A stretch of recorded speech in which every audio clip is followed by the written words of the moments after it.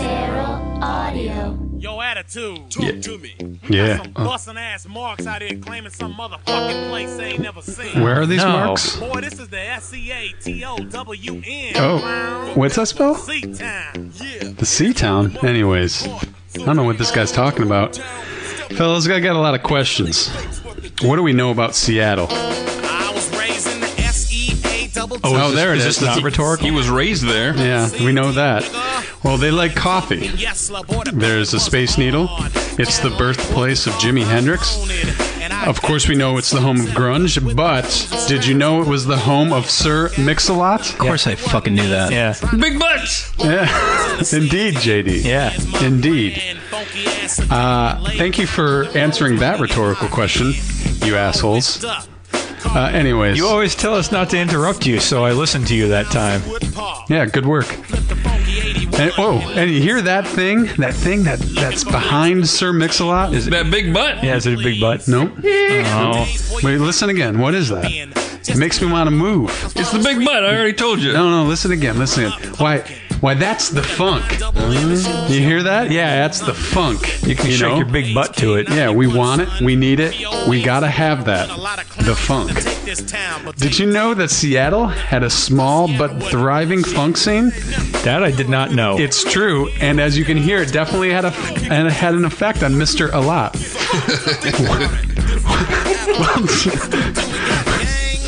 Well, truth is, funk influenced everyone in Seattle, and that doesn't just surprise me because as a preteen and teen, the music out of Seattle, there was always something behind the shaggy hair, Doc Martens, and flannels, behind all that grunge. I heard it. It was the funk. So today, I'm bringing it out of the shadows, out of the depressing rain, and off the opiates. That's right. My genre today is a little something I like to call, a little bit like that burp that just came whipping past my nose. I like to call it the grunk. Sorry. Beyond Yacht Rock. This is the Beyond Yacht Rock podcast, a wonderful podcast that creates a new musical genre every week and counts down the best. Counts down the best songs into that genre. My name is JD Riznar. I'm the de facto host. And the captain's chair today is Hunter. Over there in the blue headphones. Dave Lyons. And finally, don't step on it, Steve. Hollywood Steve. Oh, I thought you were going to introduce me like you did Dave. Hey, I'm Hollywood Steve. As you could tell from our unusual order, we are once again in the David Lyons household. We once again got locked out of Feral Audio Studios because they don't like us anymore or something. Yeah, welcome back. Or, it's close to Thanksgiving. Welcome back, fellas. Because we created the genre of yacht rock, we like to throw a bone to the genre every week. So, Steve, Dave, what are we listening to? Yeah, this is me. We're listening to Dave. Oh, God, we just listened to this shit? This is Breaking Away with Al Jarreau. We are now breaking away with Al Jarreau. Was this from the movie? No, it's not, and I get to that in a little bit. Oh, sorry. I know we featured Al Jarreau a few months back, but damn is he smooth. I was struggling with this bone throw because I had another Al Jarreau collaboration in mind. I just like this song so much better. Then I wanted to do Loggins because he's from outside of Seattle to kind of fit with Hunter's genre, but, fuck it. This is a great song, like I said, Breaking Away. Title track from Al Jarreau's 1981 album. Let me describe the album cover for you. So good. It's Scat King Cole himself in a pink polo, his tan blazer breezily pushed back by his hands, set casually in the pockets of his white linen pants. He's got the world's most reasonable afro and a look on his face like he's never been so happy to see anyone than he is to see you, the listener. I love this guy, Al Jarreau. And honestly, I don't care if we do Jay Graydon produced Al Jarreau songs for every bone throw. They're just the best. This song's bouncing all over the place. Oh, like a big butt. Yeah. I ended up with this one for its sheer yacht personnel. First and foremost, JD already said it, co-written by J. Poop and Graydon, and a gentleman named Tom Camming, who has some seriously deep musical roots, but most of which aren't yacht. The album was also produced by Graydon. He brought his old buddy David Foster in to play keys and arrange strings. Also on this track we have Jeff Porcaro on drums, the Michaels, Omardian and Boddicker on synth, Lukather on guitar, and Steely Dan's longtime trumpet player Chuck Findlay. I guess they could only get Jeff Becker on the title track because the rest of the time they had to go with good old Steve Gadd. He's a hot drummer. He's a hot hat drummer. Hat yacht rag drummer. When you pull in a producer like Jay Graydon, you get awesome touches. Like if you listen to this song, there's an incessant staccato guitar rhythm throughout the verses. That's a kind of deep creative flourish that you're rewarded with when you invest deeply in yacht rock. The synths are doing some real nutty shit too. That's why you need both synth Michaels, Boddicker and Omartian. Yeah. This song's just off the rail, as Jarreau songs often are. And I gave you people a little treat. I made a playlist on my Spotify of all the Jay Graydon Yacht Rock era Al Jarreau albums. He produced 4 Al Jarreau albums in the Yacht Rock era, and they're all cool. Hey, Dave, is this song off the Breaking Away movie? I want to be clear before Hunter blew my load. This song is in no way affiliated with the movie Breaking Away, and you can be sure by noticing the title of the movie has a G at the end of Breaking. Al Jarreau doesn't have time for that shit, no fucking G. All right. Fun fact about this bone throw, I finally learned to spell Jarreau without looking it up. All right. You're breaking away from your reliance on Google. Can you spell it?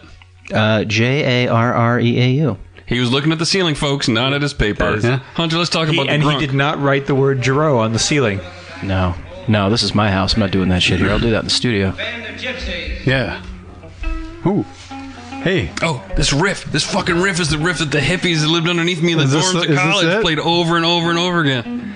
Okay, what's going on, Hunter? Yeah, it's great stuff. Wait, a hippie played something over and over and over again? You believe it or not. Oh, man. It could have been me, but I didn't go to your college, so it wasn't No, me. you went to my college. Yeah. And mine. I did play this a lot because I love this. This is the Band of Gypsies with Who Knows. Obviously, this is Jimi Hendrix. Let's No, talk. what's it called? Did you look it up? What the title of the song? Did you look it up? You should have looked it up. You're supposed to do you're our doing the research. Who. You're what's doing it the called? Who Knows thing. You guys. Yeah, it's you. We're best friends. We joke around. Yeah, You guys. yeah. Thanks for picking up. Anyway, where are we? Okay, let's talk about the funk, because to understand the grunk, you need to understand the funk. It came out of early jazz jam sessions. They wanted to loosen up and put some stank on it. They called it the funk because it was the smell of the groove. Webster's defines funk as a strong, offensive smell. Yes, this groove is strong, and yes, I am offended that it is so much better than any groove I could produce. That's right. And you can hear this groove, as I said, on Seattle's own Jimi Hendrix with the Band of Gypsies, and I love this stuff. What you hear at the beginning, what you heard, was Jimmy was laying down the groove on the guitar, and then the bass line comes in. That's Billy Cox. He joins in on that groove line. Then Jimmy lets him carry it through the song. This is important in the funk and the grunk, letting the bass come forward and take the groove. You'll hear that today. And I kind of consider this album to be proto-grunk. I gotta say, the grunk, I think, is a sound that every local band in the 90s strived for. I can't tell you how many guys in flannels came up to me and said, oh, I got this band, we got a groove, it's kind of funky. It was everybody. And I'll tell you, I think the drum beat for a lot of these, instead of the or the you hear a boom boom bip boom boom bip boom boom bip boom boom bip. I think that fits into your grunk. Yeah, a lot of bumming and bipping. Yep. Yeah. The boom bip, I like to call Yeah, it. they're riding.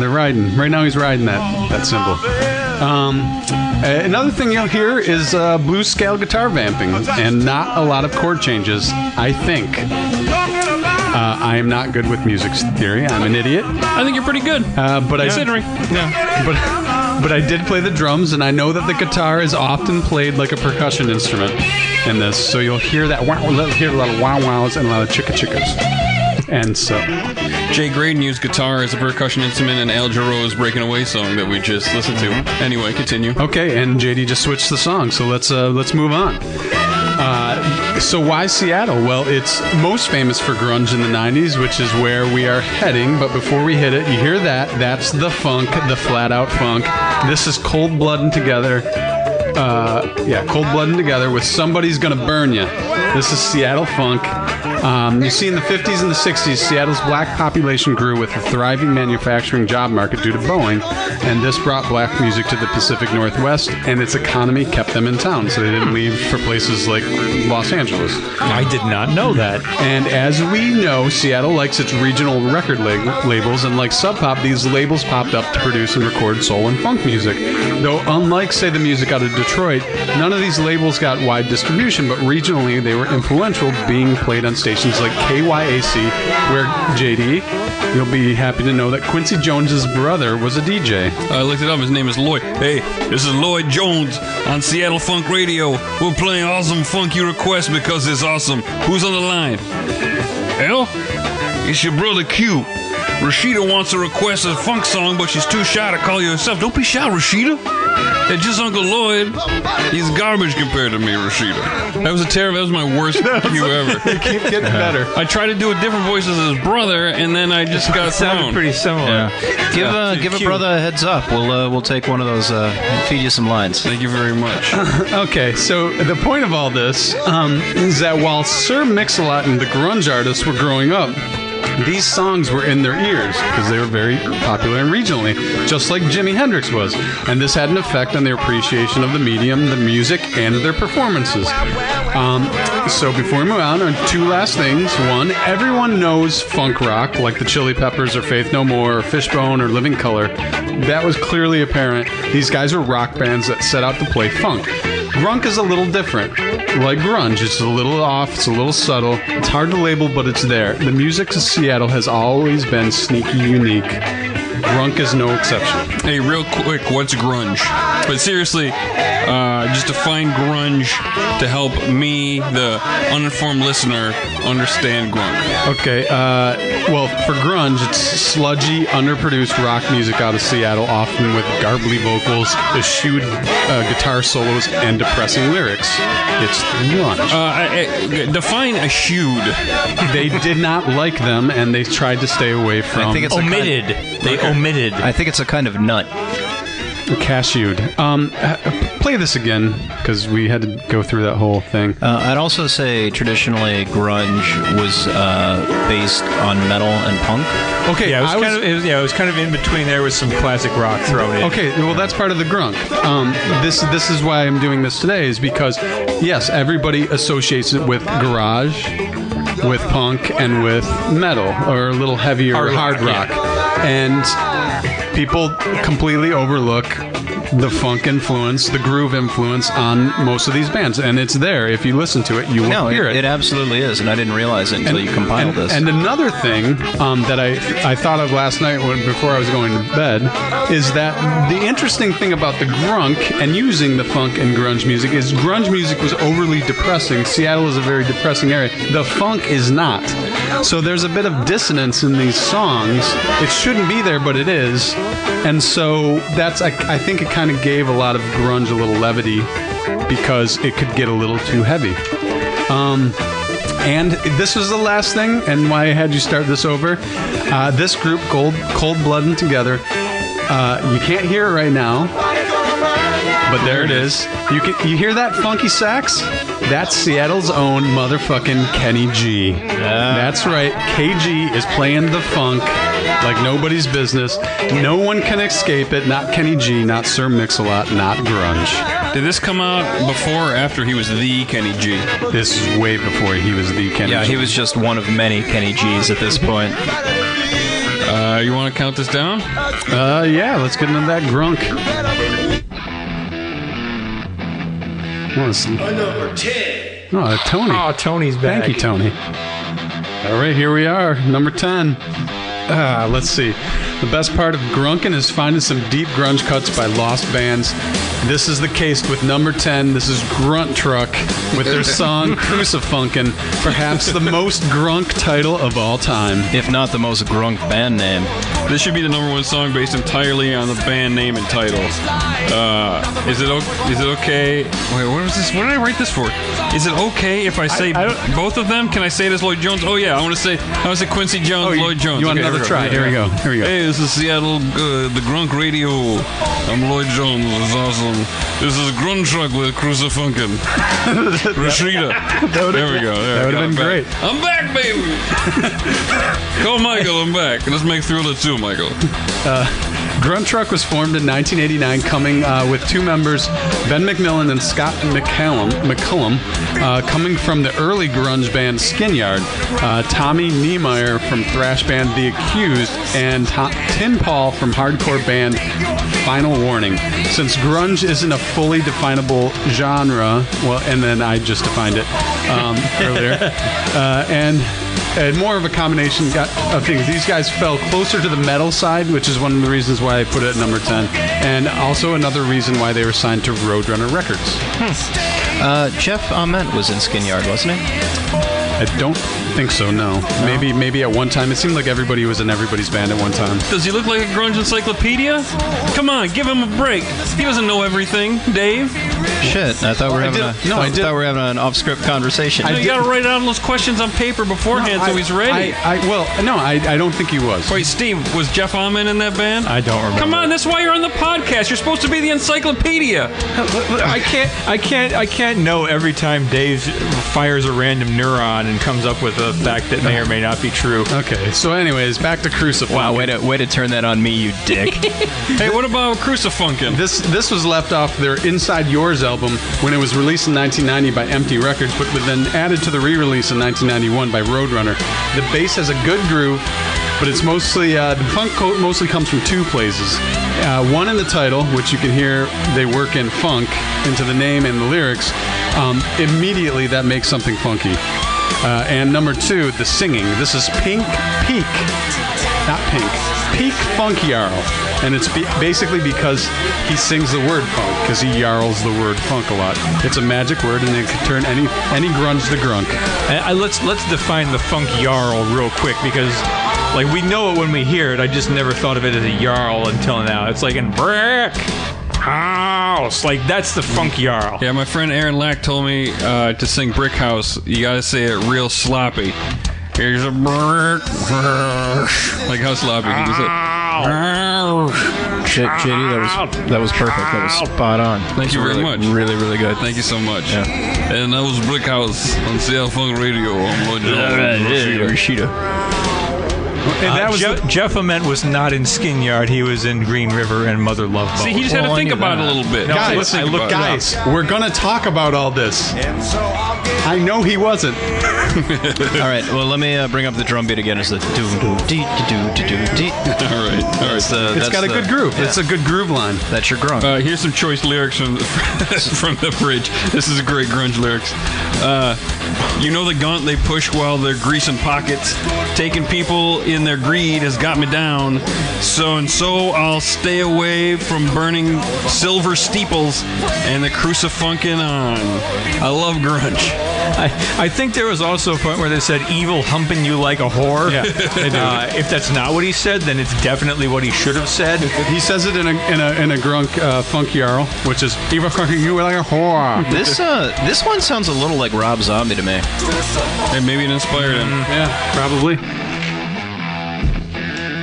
At number 9. Okay, this is going to be a quick one. This is the Melvins. I was a little pumped about this. This is a song called Love Thing. Wait, it's a Love Thing. It should have been called Love Thing. It's a quick, funky little instrumental. The Melvins and Buzz Osborne began as a cover band of Jimi Hendrix. So I'm sure there was some early funk rock influence. And here's their nod to that. And apparently Kiss. Because this is a cover of a Kiss song. Yeah. This is the Love theme off of Kiss's 1974 debut album, which is fucking awesome. 40 seconds. And it was unusually funky song for Kiss at the time, but even more so for the Melvins. Nevertheless, they inject their sludgy bass into it, make it undeniably grunky. 30 seconds. I'm a big fan of the Melvins. They were very influential on the grunge sound. I never really paid much attention to the Great. funk roots. You love them. Only the punk roots. Thank you, Hunter. Okay. I have an actual fact. Lori- In 1992, each of the three members of the Melvins released their own self-titled solo EPs, just like Kiss Kiss, had done yeah, with the their same terrible covers. solo albums. Okay, great. The bassist here is Lori Black, who took over for Matt Lucan after he left to form Mudhoney. Lori Black is the daughter of Shirley Temple. Now that's a fucking That fun is a fact. fun That is a fucking fun fact. fucking fact. JD, play this again. Really? Really? We're doing a bit where we get through the whole thing in one song. Are you? Wait, I'm sorry. I'll play some more. You have some more fun facts? Well, no, I wanted to make sure Hunter got all. Well, I was going to end with that, but since you Dave. played it, also drummer Dave Crover is on this, and he was considered a founding member. He was also in an Iron Maiden cover band and Fecal Matter, a short-lived punk band with Kurt Cobain. Yeah. Would have been awesome if we did it all in a minute. We would have gotten the podcasting Grammy. Thanks, Dave. Well, you're the one pushing the buttons, dude. You're pushing my buttons. Yeah, you're pushing my fucking button. I'm the fucking face of yacht rock, you bitch. This is number 8. Ooh. This was a staple in my 1986 Ford Escort when I was in high school. Yeah, you hear that groove there. Here we are with number 8 of the Stone Cold Jam by the little-known grunge band Soundgarden. This is their parody of hair metal called Big Dumb Sex. Not only is it using not-so-subtle lyrics about boning, but also emulating the often groove rock stylings of hair metal, which would ultimately transform itself into the LA funk rock scene. You hear it? You sound a little. You hear a little Led Zeppelin in there too, and then in the riffing. One thing I like about this song is there's a shitty deep voice that's singing along in tandem with Chris Cornell's awesome voice. It's like a guy in the band was like, "Hey Chris, bro, you know that song you sing about how I want to fuck you? We should do this duet. I sing good too." And Chris Cornell's like, "No!" And he's like, "Okay, you can't use my Uncle Studio then." And he's like, "Fine!" And then Quincy Jones's brother is like, "This is Lloyd Jones on K-Funk Radio, and this is Soundgarden, Big Dumb Sex." We gotta beep out a lot of this song. Junior is going to hate this. Yeah, this is everybody at high school knew this was the song where Soundgarden said "fuck" over and over again. Before they were stars. Wait, I'll let you hear it right here.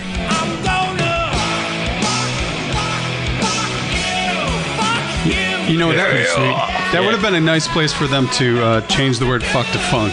See, I disagree. No. Okay, you can disagree with me, but I'm just saying, then if it they wouldn't would have be- known they were playing grunk, it would have been nice. Then they would have been just like Extreme doing "Get the Funk Out." Yeah, Yeah. Oh, pornography. Yeah. I'm just saying it would have been nice. Soundgarden at this time was Chris Cornell, Kim Thale, Matt Cameron, and founding bassist Hiro Yamamoto. Hiro was in the process of leaving the band at the time and to go to college, but he played bass on this. I want to talk about him briefly because he's the funkiest part of this, the grunkiest part of this song is Hiro. Yeah, it's got that same funky drum beat I've been talking about. And that funky drum beat, you're right, Dave. You really nailed it. Anyways, it's a great grunk bass line on this. Steve, we keep interrupting you. I know you want to say something. What? No, you didn't. No, he's playing with his Striper paperclip. Oh, gotcha. I think the bass makes this song grunk, and I like the guitar playing the same groove line. It's very groovy. But this loses, well, I already said this. It lost points because they didn't change fuck to funk. They had an opportunity to do that. But then you couldn't call the song "Big Dumb Sex." You'd have to call it. You can still say funk. You'd have to call it "Big Dumb Butt" if you're gonna make it about funk. And big butts aren't dumb, so what do you got then? Damn it. That was me. Oh, you got hit by both sides by Stinky Burps that time. God. Hey, Right in my Dave's created some funk in the room. I have a question. How often do you have to water a Soundgarden? It's a trick question, guys, because you never have to water a Soundgarden because it's always raining in Seattle. Plenty of water for all gardens. Sound, Wicked, Olive, you name it. Seattle will water it for you. And they'll also provide you with heroin. Heroin capital of the world. Number 7.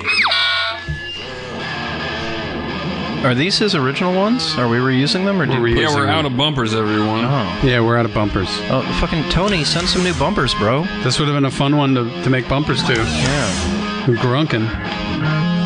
Seems like it'd be an easy thing to do. I don't know why more people don't do it. Is this Grunt Truck again? Nope. This we're gonna find that magic word again. This is Malfunction, with my only fan from 1986, but released later in 1995, 5 years after the death of bassist and lead singer Andrew Wood. Malfunction is considered one of the founding fathers of grunge, and definitely the grunk injector to the scene. Like before, you can really hear the groove on this with the bass and guitar rhythm line. Also, it's got the funky falsetto, something Philip Bailey perfected. It's also the second song on the countdown that's mentioned at Crucifix.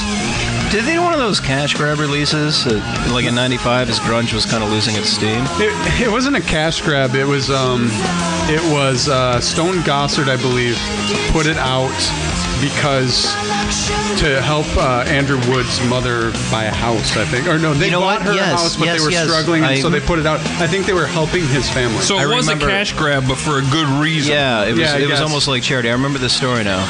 Same drum beat. Great drum beat because it's a funky drummer. Malfunction was a play on the name Confunction, a 70s funk band out of Northern California. They all had alter egos and stage names, which was a nod to Kiss, but I also believe was influenced by Parliament Funkadelic and the Mothership mythology, with such characters, or the Mothership had such characters as Dr. Funkenstein. The band was mostly brothers Kevin, and he was Kevin Stein, and Andrew Wood, a.k.a. Lovechild, with drummer Reagan Hagar, a.k.a. Thundar. Wait, when you have a name like Reagan Hagar, why do you need a cooler name? I don't know. And he was, Reagan Hagar are two of my favorite names to hear you pronounce on this podcast. Reagan Hagar. You got any guesses That's the about first Reagan Hagar? I think that might be the first time I've heard you say Reagan instead of Reagan. I do have some hot gossip on Hagen Ragar. Do tell. Reagan Hagar. He was in a band called Maggot Brains. Hot gossip. Which is another Funkadelic reference.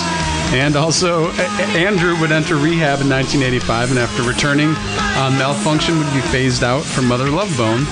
But that's a story for another time. Reagan actually joined the band, and it might be Regan. He joined the band later, after the drummer and bass player left, and that's what turned them from a 4-piece into a 3-piece. And they're mostly remembered as being a power trio. Yeah. It's kind of like this podcast, a power trio. You people at home figure out which one's not part of the power trio. One of the things I like, I'm reading a lot of names in the bands they were in, because one of my favorite things about Seattle bands is that they were all in other bands. Mm-hmm. That it's so incestuous. It's just fun to name everything because you never know when you're going to run across it. Yeah. Oh, wait, Dave, I'm sorry. It felt like Dave wants to read something. What? No, you had a funny joke here, and you didn't read it. What? Oh. Say the funny joke, JD. Okay. I really love Andrew Wood's voice and attitude. I loved listening to Mother Love Bone. Don't do drugs, kids. Andrew died of drugs. Don't do drugs, suck dicks. The adrenaline is unmatched, right, Dave? What? That was worth it. Good joke, guys. That was worth it. Man, all those classes are paying off. This is number 6. Yeah, number 6. Here we are with 2017 Rock and Roll Hall of Fame inductees. I think I can call this race. The band that came from the ashes of founding grunger Green River and Mother Love Bone. This is Pearl Jam with Blood off the commercially panned Versus album. Well, let me be perfectly clear to everyone. Hunter called them Hall of Fame Infunctees. That's what Hunter called them. It's a good term for a grunk band. You know, I remember when this came out. I'd been a big fan of 10. In fact, fun story, I crashed my mom's car the day I bought it. I was coming from Crossroads Mall. Pearl Jam CD intact. Crashed my mom's car. Does she know that? Yeah. I had a lot of splaining to do when I got home. It was pretty clear. Yeah. Wait, hold on. We need to talk about the funk that's in this room right now. Who did that? I don't know what you're talking about. Jesus fucking Christ. Jesus funkin' Christ. It's very high. You're right. You need to change it to Funk Hunter. You're right. I missed an opportunity. You big dumb sex. I mean, the amount of time that escaped me from when you were aware of it was like a nanosecond. It's bad. So I don't think I did is what you're... Jesus. you're Dustin, having a problem don't with. ever let us record in a small room at Dave's house again. Oh, my God. Okay, All right, anyways. well, this album No, you're done. The grunk is clear on this. It's definite grunge with loads of wah guitar. A trademark, like I said, of the funk. You hear the guitar is often played. It's like a percussion instrument with lots of chicka-chickas and wahs, like I said. This song has that in bunches. Also, Jeff Ament could put down a heavy groove on the bass, so Pearl Jam doesn't really lack in that era. But Eddie Vedder, Grunt Truck could pull off the funk yard. Grunt Truck. But Vedder, not so much. In this song, he's just screaming, so no funk out of that Cubs fan. Nevertheless, I think this is solid grunk. Maybe not as much as Dirty Frank from Trying Raps, but it's pretty close. My brother Ben had a wah-wah pedal. We had a band together called Fat Jacks. We put out a CD, and it didn't sell very well, so I have some more of those that maybe I'll put up for sale. And I almost forgot, tweet pictures of your I'm Bob Seger shirt. I want to see how successful you are at Yacht Rock. I was going to say, jumping back, Dirty Frank, you mentioned, fits this genre perfectly as a Pearl Jam song. They're kind of making fun of the Red Hot Chili Peppers a little bit on that one as well. No, I think Dirty Frank's way closer to grunk than it is to Trying Raps. However, I appreciate the creation of both genres, so thank you for that, Hunter. Oh, yeah. Well, I know a way you can thank me. Stop farting. Stop it. I don't think that's me. We all know this song? Yes, My house was built on an Indian burial ground, and I think that's. And you ate it? and I think that's what's happening. 50 states, 50 podcasts, and I can't say we go. 50 states, Got the first fist bump from Steve. Wow. Low stakes, I guess. Tennessee, welcome to Tennessee. This band is called the Proto Men, with a song called "This City Made Us."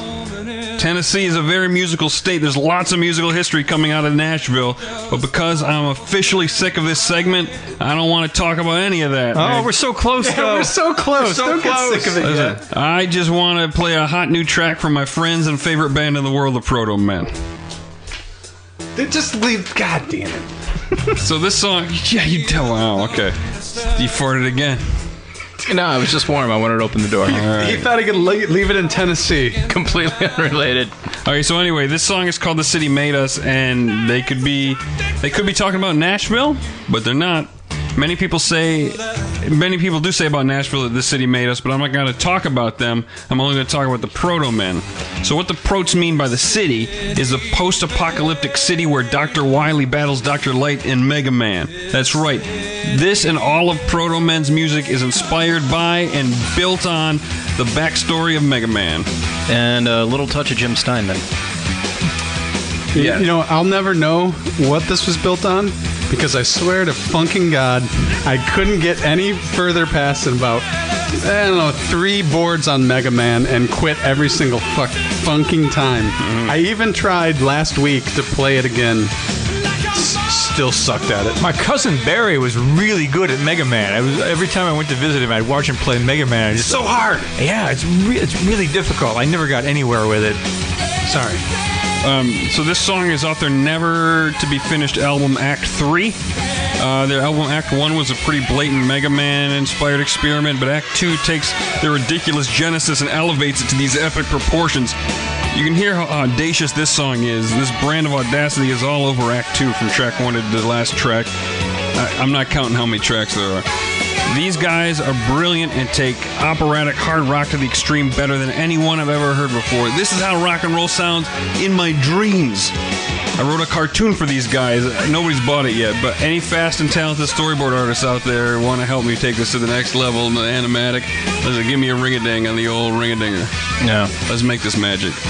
Tennessee. All right, Tennessee. I'd like to give a shout out to my dear friend and musician and producer Rick Clark from Tennessee. Dude's done some amazing things, including teaching me way more than I ever knew about countless bands, specifically Big Star. Musically, this guy's an encyclopedia. He makes Hollywood Steve look like a fucking idiot. Well, I think Hollywood Steve does a pretty Funking. good job himself on that. Funking idiot. Y'all don't know shit. You Rick have knows shit. Y'all don't know shit. you have a note here for Commander B? Yeah, Commander B. Hawkins, Keys, and one of the masterminds behind Proto Man. Your soundtrack to the movie Rad is sitting on my desk, and I promise I'll mail it next week. Well, we did a really good. You guys did a really good job in Tennessee. We covered all the artists. And in conclusion, Tennessee. Pluggo. You just plugged everything. Ocean City Defender. OC Defender did us bed for us. I got nothing to plug. Oh, I do want to make a correction, though. A couple weeks ago in our Hall of Fame episode, we were like, we met a guy in Journey, and then you dropped the name Greg Raleigh. And, I asked if it was Greg Raleigh. right, but you dropped that name, and you fucked me up, and I kept rolling Greg Raleigh, and I sound like an idiot because we met Ross Valerie. You're right, it was Ross Valerie. And he was the one with the fucking gene meat to begin with. No, Raleigh has Gene Meat, and also Ross Valerie, I think, has Gene Meat. They all have gene I meat. thought They're Ross Journey. Valerie had the really prominent gene meat. They all have. It was all great. It's hard. But anyway, we met founding Journey member Ross Valerie. But Neil Schon was there, and Greg Raleigh was there too, wasn't he? No, Greg Raleigh hasn't been in the band since 1978. Okay, so Neil Schon and Ross Valerie were there. Yeah. And we didn't meet our net. All right. Yatrock.com t-shirts. Let's do a quick throw to the wine club. Oh yeah, go to yatrock.com/wine club. Yeah, that's gonna get in there. Get the details on the wine club. This is nice. Yeah, can't it's really stay here just for a minute. kind of Yeah. relax a little bit. This is It smells nice wherever this OC Defender is. well-deserved break. Long day, long week. Number 50. These are good. Okay. According to Webster's dictionary, tad is defined as a small amount, a definition that would never be associated with the band Tad and its large amounts of bass. This is Tad Doyle with his band Tad with the very Tad-esque grease box. Hunter, it's an ironic nickname, like when you call a big guy tiny. Or when you call a vegetarian liberal in a forest green Scion Hunter.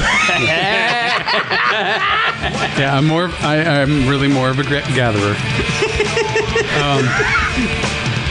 So, okay, I'm gonna admit I picked this because Tad was always the most bass-heavy grunge band, and I knew they had some groove to them. But I also thought that Tad was the bassist. I had this romantic vision of this big dude playing a bass, Well, yeah. kicking it super heavy. It's like because he's a fat guy, you expect him to be playing bass. But I found out, I just found out that he was the guitar player. He played just a fucking guitar. And it bummed me out a little an bit. SG. Nevertheless, this song is off 1993's Inhaler, which I have asthma, so that really stuck with me. It has his catchiest and funkiest bass line. I am H.O. In my humble opinion, Yeah. Tad was definitely on the heavy end of the grudge spectrum, but I can't leave Tad off the grunk list. I was doing some research and found out he was good friends with Kurt Cobain, which I already knew. But in an article in Goldmine Music Magazine, he talks about how they were both influenced by Motown and early funk pioneers, and he states, and I quote, "And there's definitely a booty-shaking ability to our music." And that's pure grunk, everybody. Not that I didn't enjoy that Soundgarden track, but this is the first objectively good song in this countdown. This is a great song. It's making me want to hear more Tad. Yeah, me too. Yeah, I might pull a Hollywood Steve here and talk way past the song is done because I fucking love Tad so much. You should check out the video for Leafy Incline where they strap his fat ass to the top of a demonized station wagon. You're pure class, Dave. I don't think the band one is available anymore, but the one on YouTube has some clips. Also, if you remember in Singles when Bridget Fonda tries to call a dude and talk dirty, big fat ass picks up the phone. He's like, "You've got the wrong number, but I'll be right over." That's Tad. Also, their music is fantastic. They're one of the highest regarded grunge bands of folks that were actually into the scene. Yeah, he was awesome. Are you into this fat ass thing because you're into big butts like Sir Mix-a-Lot? Are you tying that all together? No, You just like to call Tad he's a fat really ass. big dude, and he embraced it. He's a big dude. Yeah, I do remember a lot of critics describing him as a lumberjack because of the region that he inhabited. He's a big dude. Like, he's not just fat. He's just a big dude. Yeah. He's a big fucking rock star, funking rock star. This song has a lyric, 10 million babies your dad gave you. Does that mean that Tad's dad jizzed on him? 10 million babies. Dad gave me 10 million babies. He jizzed on them. That's bad. That's bad, Tad's dad. There's some bad dads out there, Tad. That was rad. So this song was also in the very 90s movie Brain Scan, starring the very 90s Edward Furlong, a movie about extreme video games, body-pierced maniacs in Primus. So you know they were into sick bass bands. And they should have gotten Tad to do a cameo. That dude could sell Mike Pence on sucking all the dicks. I think Mike Pence's masturbation sessions have already sold him on dick sucking. Yeah, interesting point. Hey, fun fact. Record number of donations to Planned Parenthood since Trump became president. Almost 15% of them have been in the name of Mike Pence, which means Mike Pence is getting thank you cards from thousands of people donating to Planned Parenthood. Which means Mike urge- Pence is laying pipe out there. I'm a big fan. I'm a for big fan of Pence and Trump, so I don't agree with that. Is there anything else to say about this song? No, it's just great. No, Dave just pulled a Hollywood Steve and kept talking after it was Yeah, over. I got more if we have time. He just Do you wanted want to keep talking about He this wanted to song? get his political I'd like to views. talk How many more times are we going to fit Tad into the countdown? Yeah. Tad was a magnet for lawsuits. Pepsi sued them for their Jack Pepsi song. I think they got dropped from their label when they had a poster of Bill Clinton smoking a joint advertising inhaler. I think the line was, "That's some heavy shit." Sub Pop got sued for the album cover of 8-Way Santa. It was banned. 8-Way Santa. They caused serious financial problems for Sub Pop. My buddy Dave and I were floating the idea that Tad may have led to the almost bankruptcy of Sub Pop, and if it had not been for Nirvana, Sub Pop would have gone under. Well, I know part of that's right. Because Nirvana, Nevermind was the thing that lifted Yeah, up. well, it was on Geffen, but they made a deal like $1 or $2 yeah. would go to Sub Pop Yeah. for every album sold, and that's why Sub Pop is still here. And Steve found a fun I fact. have a fun fact. This album was produced by Jay Mascis of Dinosaur Jr. Oh, yeah. And here's a fun fact. Also of Jay Mascis and the Fog. Here's a fun fact, too. His J stands for Joseph, just like my J. Yeah. Do we have any other fun facts about Dinosaur Jr.? You remember when we were No, on, not that I want to share. Remember when we were on Julian Loves Music? He told me he didn't know a lot of grunge bands because he does Grunge Mouth. And part of this, I just wanted to say at this point, part of this reason I wanted to put this together is so he heard a few more grunge bands. No, so this is for you, Julian Loves Music. Just so you've helped Julian hear Grunt Truck. Yeah. You've helped me hear Grunt Truck for the first time since high school, and I thank you for that. You're welcome. Julian And, McCullough. for our listeners, check out Julian Loves Music. It's a great podcast. Julian McCullough, great comedian. Talks funny jokes. Funny dude, very handsome. Does talk him. Very handsome. You're a little too good looking to be funny, but I laugh at him. No, easy on the eyes. Number 4. Oh, I miss Tony. All right. So, we heard some Grunt Truck a little earlier. Here we are with some proto Grunt Truck. I spoke about these guys before. This is Skin Yard, and this is off their debut LP from 1987. This is Gelatin Babies coming in at number 4. This wasn't included on their original release only after reissues in the early 90s, probably because it was too grunky for the time. Hey, all you Rashidas out there, this is Lloyd Jones of the Seattle Kid Grunge Trio. Hey, this is Skin Yard with Gelatin Babies. Rashida, baby, it's awesome. Oh god, these guys were on what would be the beginnings of the grunge movement. The Deep Six compilation from CZ Records that featured Green River, the Melvins, Malfunction, Soundgarden, the U-Men, and of course Skin Yard. Bassist Daniel House, who puts down a very funky line on this song, ended up becoming the owner of CZ Records. I spoke about well, I didn't get to Matt Cameron and Ben McMillan, but anyways, the last member of the song being Jack Endino, who was dubbed the Godfather of Grunge in the documentary Hype, which I can't recommend more if you have any interest in grunge. It's a fucking awesome documentary. Anyways, he was dubbed this for producing tons of early albums, including Nirvana's Bleach. You know a lot about grunge, Hunter. All I know about is Journey and Yacht Rock. I'm proud of you. I saw Hype, but I don't remember any of it. It seems like you have a good memory. I watched it. Well, I watched it a few years ago. Isn't Hype the one where they show like this family tree of grunge? And you know the one I'm talking about? I can't remember if they show the family tree, but they definitely talk about the incestuous. I think they do. I remember that. Yeah, it's incredible. It shows you how much of a scene it really was. Everybody playing with everyone else and inspiring everyone else. It's kind of like the incestuous music scene of the late 70s and early 80s right here in Southern California. You mean the Yacht Rock scene? That's the one. I know everything about Yacht Rock. What do you have? Who's got questions? Anyway, continue, Hunter. Continue, Steve. What? No. Yeah, you blew it, Hunter. I'll be Steve. I was doing a joke. When this song first starts, you think it's going to be a sweet metal jam. Yeah, I'm Hollywood Steve. Yeah, that was a good one. I wrote that note on the paper. Okay, so what I was going to say is this song has a bit of a Manchester Happy Mondays vibe Right, you think to it's it. going to be a sweet metal jam, but then it turns into that. Yeah, and at least I think. And they use funk amongst other danceable genres to create a groovy sound. I hear the same in this. It's got a great bass line, at least 2 minutes in, and it descends into a stone cold jam. This is very early grunk here. I also hear some little Echo and the Bunnymen in there, like the dark psychedelic stuff. I hear a little Guided by Voices in the vocal performance. Anybody else? Anybody else hear a little Guided by Voices? A little bit. Robert Pollard? Yeah, I can hear that. A little bit. Oh, and this is a great part of the song.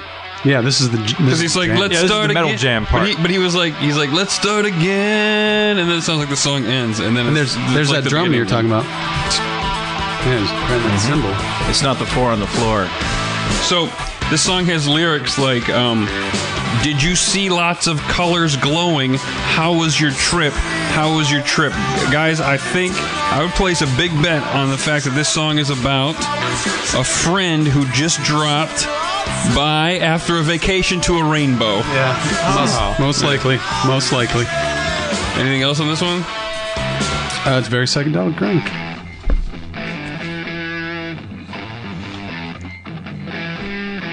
Number 3, baby. Oh, here we go. Here we are with the arguably the grunkiest band of all time, Mother Love Bone, with the beginnings of the very 90s insult, Monkey Boy. Remember the insult Monkey Boy? Anybody? Yeah, our friends in the Yacht Rock Review called, what was it, their bass player? Mark? Oh yeah. You called him a Monkey Boy? Oh, a blast kinda from the mean, past. This is half-ass Monkey Boy. Much better insult. From He's not even a full Monkey Boy. Not big butts either. This is from Only got half of one. 1989's EP Shine. It doesn't take much to hear the funk in this. Jeff Ammon's bass, Stone Gossard's percussive guitar, and the phrase "Stone Cold Mama," which we just heard. You're gonna get grunky with a phrase like "Stone Cold Mama." Mm-hmm. You know what I mean? Super grunky, half-ass Monkey Boy, Stone Cold Mama. I'm grunging, I'm funking. Yeah. Half-ass grunky boy. So good one, Steve. Thanks. Improv. Wait, let me describe Steve right now. Steve is really tired, and he's playing incessantly with this paper clip. It's black and yellow like a bumblebee. And just every now and then, his head comes up, and he graces us with his improv skills, and then goes right back to playing with the thing. That's the scene right now. I mean, there's some big blocks of text here. Oh, we'll be right back in 1 minute, folks. Here we go, and 1 minute. And we're back at Seattle. Okay, so Greg Gilmore is on drums here. He's your funk drummer on this. Yeah. He was in an earlier band, 10 Minute Warning, with Duff McKagan, and even moved to L.A. and almost became the drummer for Guns N' Roses. Nobody knows why he didn't become the drummer. Bruce Fairweather is the lead guitarist. He had stints in Green River and Malfunction, which leads us to Andrew Wood again. We're gonna go down on this. Wait, go dark, I guess. We're gonna- down what? into the levels of unhappiness. Oh, I'm gonna go back to sleep. Funk enthusiast Andrew Wood was supposed to be grunge's biggest star. His charisma was off the charts. He had the look more akin to glam, but with the Seattle cred. He could write and he was comfortable in the spotlight. He also had a terrible drug addiction, specifically heroin. A grunge musician? In 1989, Wood checked himself into rehab to get clean in preparation for Mother Love Bone's first release, Apple, an album that some would consider the first great hard rock album of the 90s, and it was pure grunk. The first great hard rock album of the 90s. I really tried to get into these guys.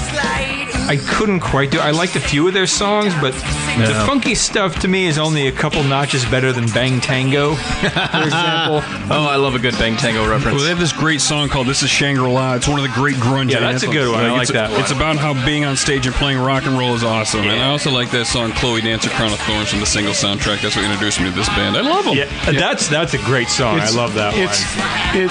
It takes a few listens, but it's really good after a few times. So, anyways, on March 16th, 1990, Landrew, that's what his fans called him, would be discovered unconscious by his girlfriend in the apartment they shared with Chris Cornell. Was he sleeping? Wait, what? Well, he was unconscious in his apartment. He was sleeping, right?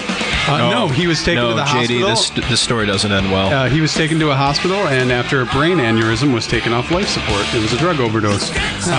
His death was. Well, but he was kind of sleeping. It was just a really bad sleep. It was a real deep sleep. His death would spawn countless tributes and songs and what ifs. Pearl Jam was created out of the void with. Well, I'm going to take you through some what ifs here. Pearl Jam was created out of the void with Eddie Vedder taking the spotlight. Perhaps we would never have heard his voice, his Jarl, and an extent the Creeds of the world. God damn it, someone's burping my face. Maybe Soundgarden doesn't take a more focused and serious turn, because they definitely did after Chris Cornell's roommate died. Alice in Chains wouldn't write Wood. Arguably the best song to come out of Seattle, and one that would propel them and the scene with singles into the mainstream. How did they fare? And finally, we'll talk about it later, Dave. And finally, perhaps the public obsession over Andrew Wood would have relieved some of the immeasurable pressures off of Kurt Cobain, and maybe he too would be with us today. These are things we'll never know. I'll tell you exactly what will happen if Andrew Wood lived. I know this. He would have been the first male co-host of The View. You heard it here first, folks. Yeah. It was a quite the loss, but Mother Love Bone is a great album. Yeah, check them out if you've never heard them, because they're a grunge treat.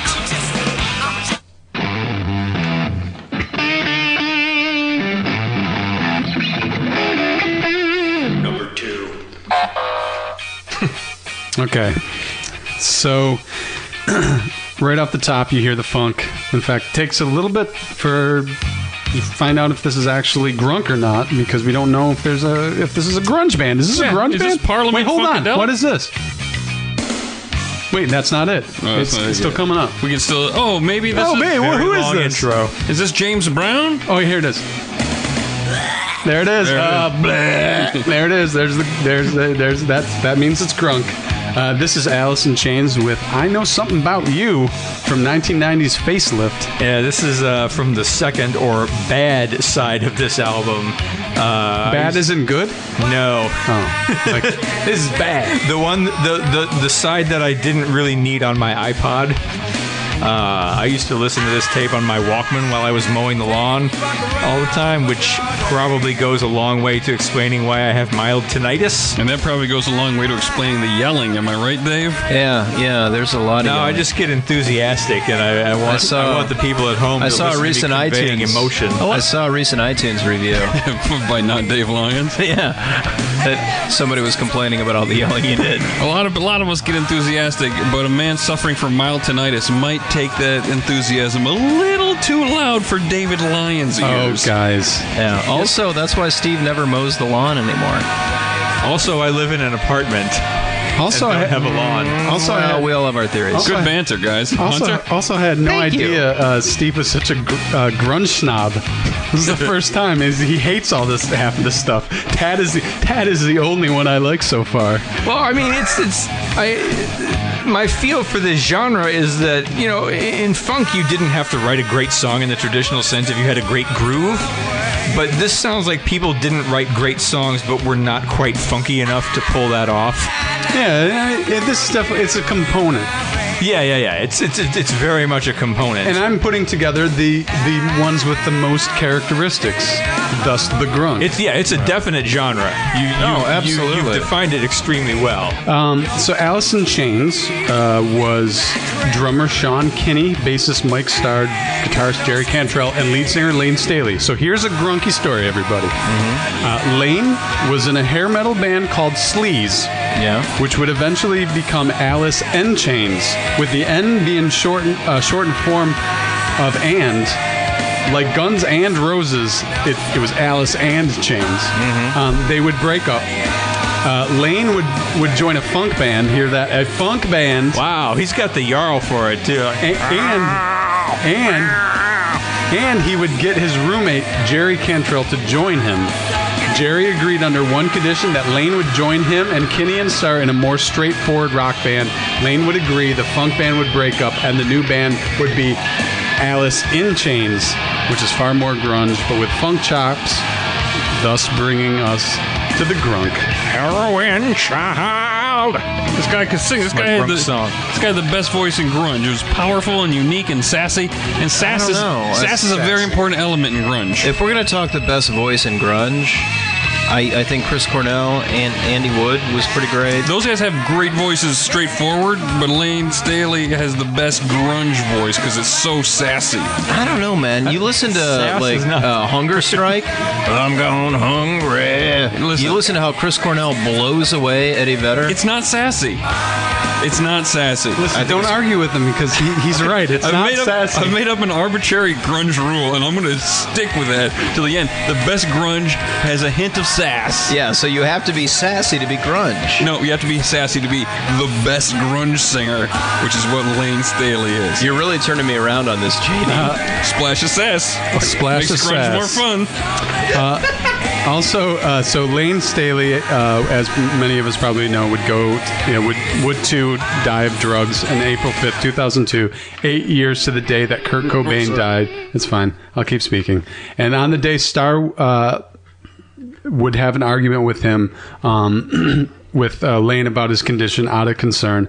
Lane's death haunted him because he was like, get off the drugs, and he died that day, and it haunted him, and Starr himself would succumb to addiction 9 years later, which is a fucking bummer. See what I'm telling you? It's all about the sass. Yeah. It's all about the sass. And the big butts. So, now that we're in a grunge mood, sad. It's number one. Sadsy. Okay, here we go. This is going to pick us up. There it is. No more sadness. I'm so happy to finally bring part of the joy that is the Judgment Night soundtrack to the podcast. Yeah, we've been talking about it for long enough. And what would a what would the grunk playlist be without some Mix-a-Lot? This is Mudhoney and Sir Mix-a-Lot with Freak Mama from 1993. Oh, just to make sure that there's no sadness in this song, I actually Googled Sir Mix-a-Lot and Tragedy, and my results were all for Sir Mix-a-Lot with Tragedy omitted. So he's a happy guy, happy life. Yeah. For any listeners who are not familiar with the concept of the Judgment Night soundtrack, every song on it was a team-up between a loud guitar rock band and a rapper of some, or a rap group of some sort.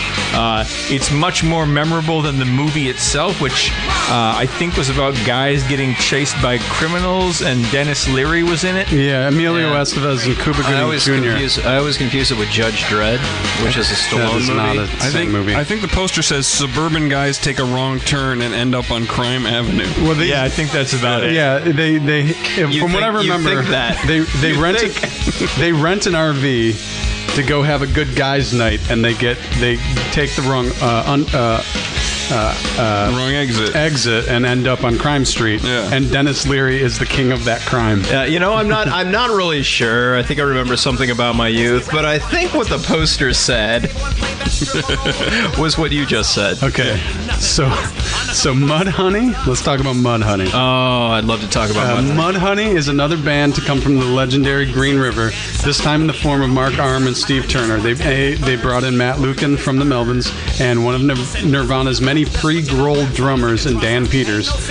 Freak Mama comes nearly 5 years after the release of the most grunge song ever, Touch Me I'm Sick, and they honestly aren't grunky at all, but add Sir Mix-a-Lot to the mix. Sir a lot to the mix.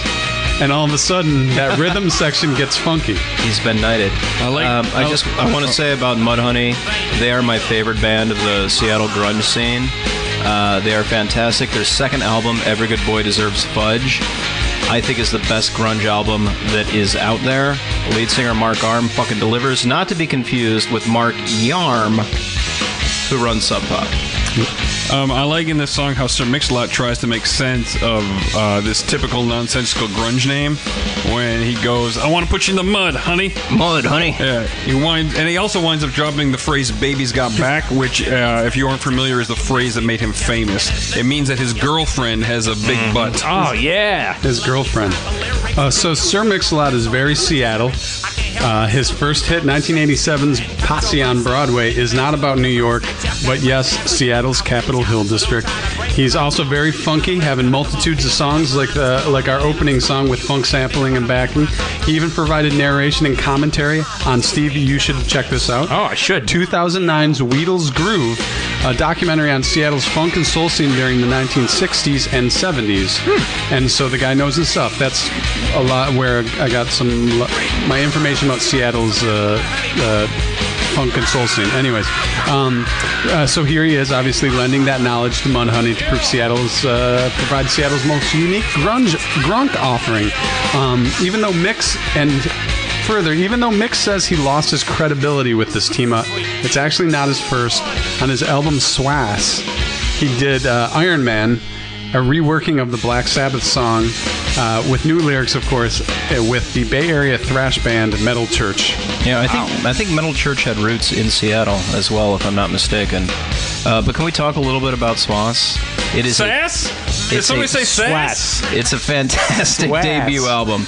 The album starts with Buttermilk Biscuits. Basically, his thesis song is him rapping about a biscuit recipe. The parenthetical title is Keep On Square Dancing. He has another song. Oh, man, and they do in that album. Yeah, he has another song about square dancing later on this record. It's called Square Dance Rap, and the title track, Swass. Sass? Which includes the chorus, Don't you wish your boyfriend was swass like me? Which I find fascinating because I always thought that swass was a term for a sweaty ass. What's more fascinating is that's the original version of that Pussycat Dolls chorus. There you go. Mix-a-Lot. And Awesome. his follow-up album to Chief Bootnaka, his big hit, it included a baby's. Wait, oh, okay. Included who had back? His album after Chief Bootnaka had a song on it called "Put 'Em on the Glass," trying to make big boobs happen because babies got back, make big butts happen. But as Jesus tells us in the Bible, you only get one hit out of a woman's large body part. Also, you didn't need to make big boobs happen. Big boobs had already happened. You just needed to make big butts happen. I guess you needed to make flattened big boobs on glass happen. That's what Yeah, you needed that. Oh, he was just going for like strip club. I love Sir Mix-a-Lot because he's got class and sass. Yeah. Swass and Sats. He's got class, swass, and sass. He's the whole enchilada. Yeah. I really think the two big takeaways from this episode are big butts and sass. Mm-hmm. That's it. And the funk Jarl. Anything else, Hunter? I love this song. I love this album. Yeah. I can't wait to work it into more genres. We've been talking about it since the get-go. I still have my Judgment Night CD. Oh yeah, so do I. In my car. It hasn't left any car that I've had since I was when this came out in '93. Mm-hmm. So as soon as I could learn to drive, it was in every single car. What didn't make the list, Dave? Do you have any idea, Steve? Do you have an idea? Yeah, I wanted to plug a sort of a. It's kind of a Seattle band. They're called Mind Funk. Of course they are. And they did. They had ex-Nirvana guitarist Jason Everman in them for a while. They have some songs that kind of fit this genre. Hog Wallow is one of them. Go check that out. Yeah. I didn't really research it, but one of my favorite bands from the era, Seaweed, most likely has something. So go listen to their catalog and let me know. I don't know if this exists, but I would have liked to. Well, hold on. We'll be right back, folks.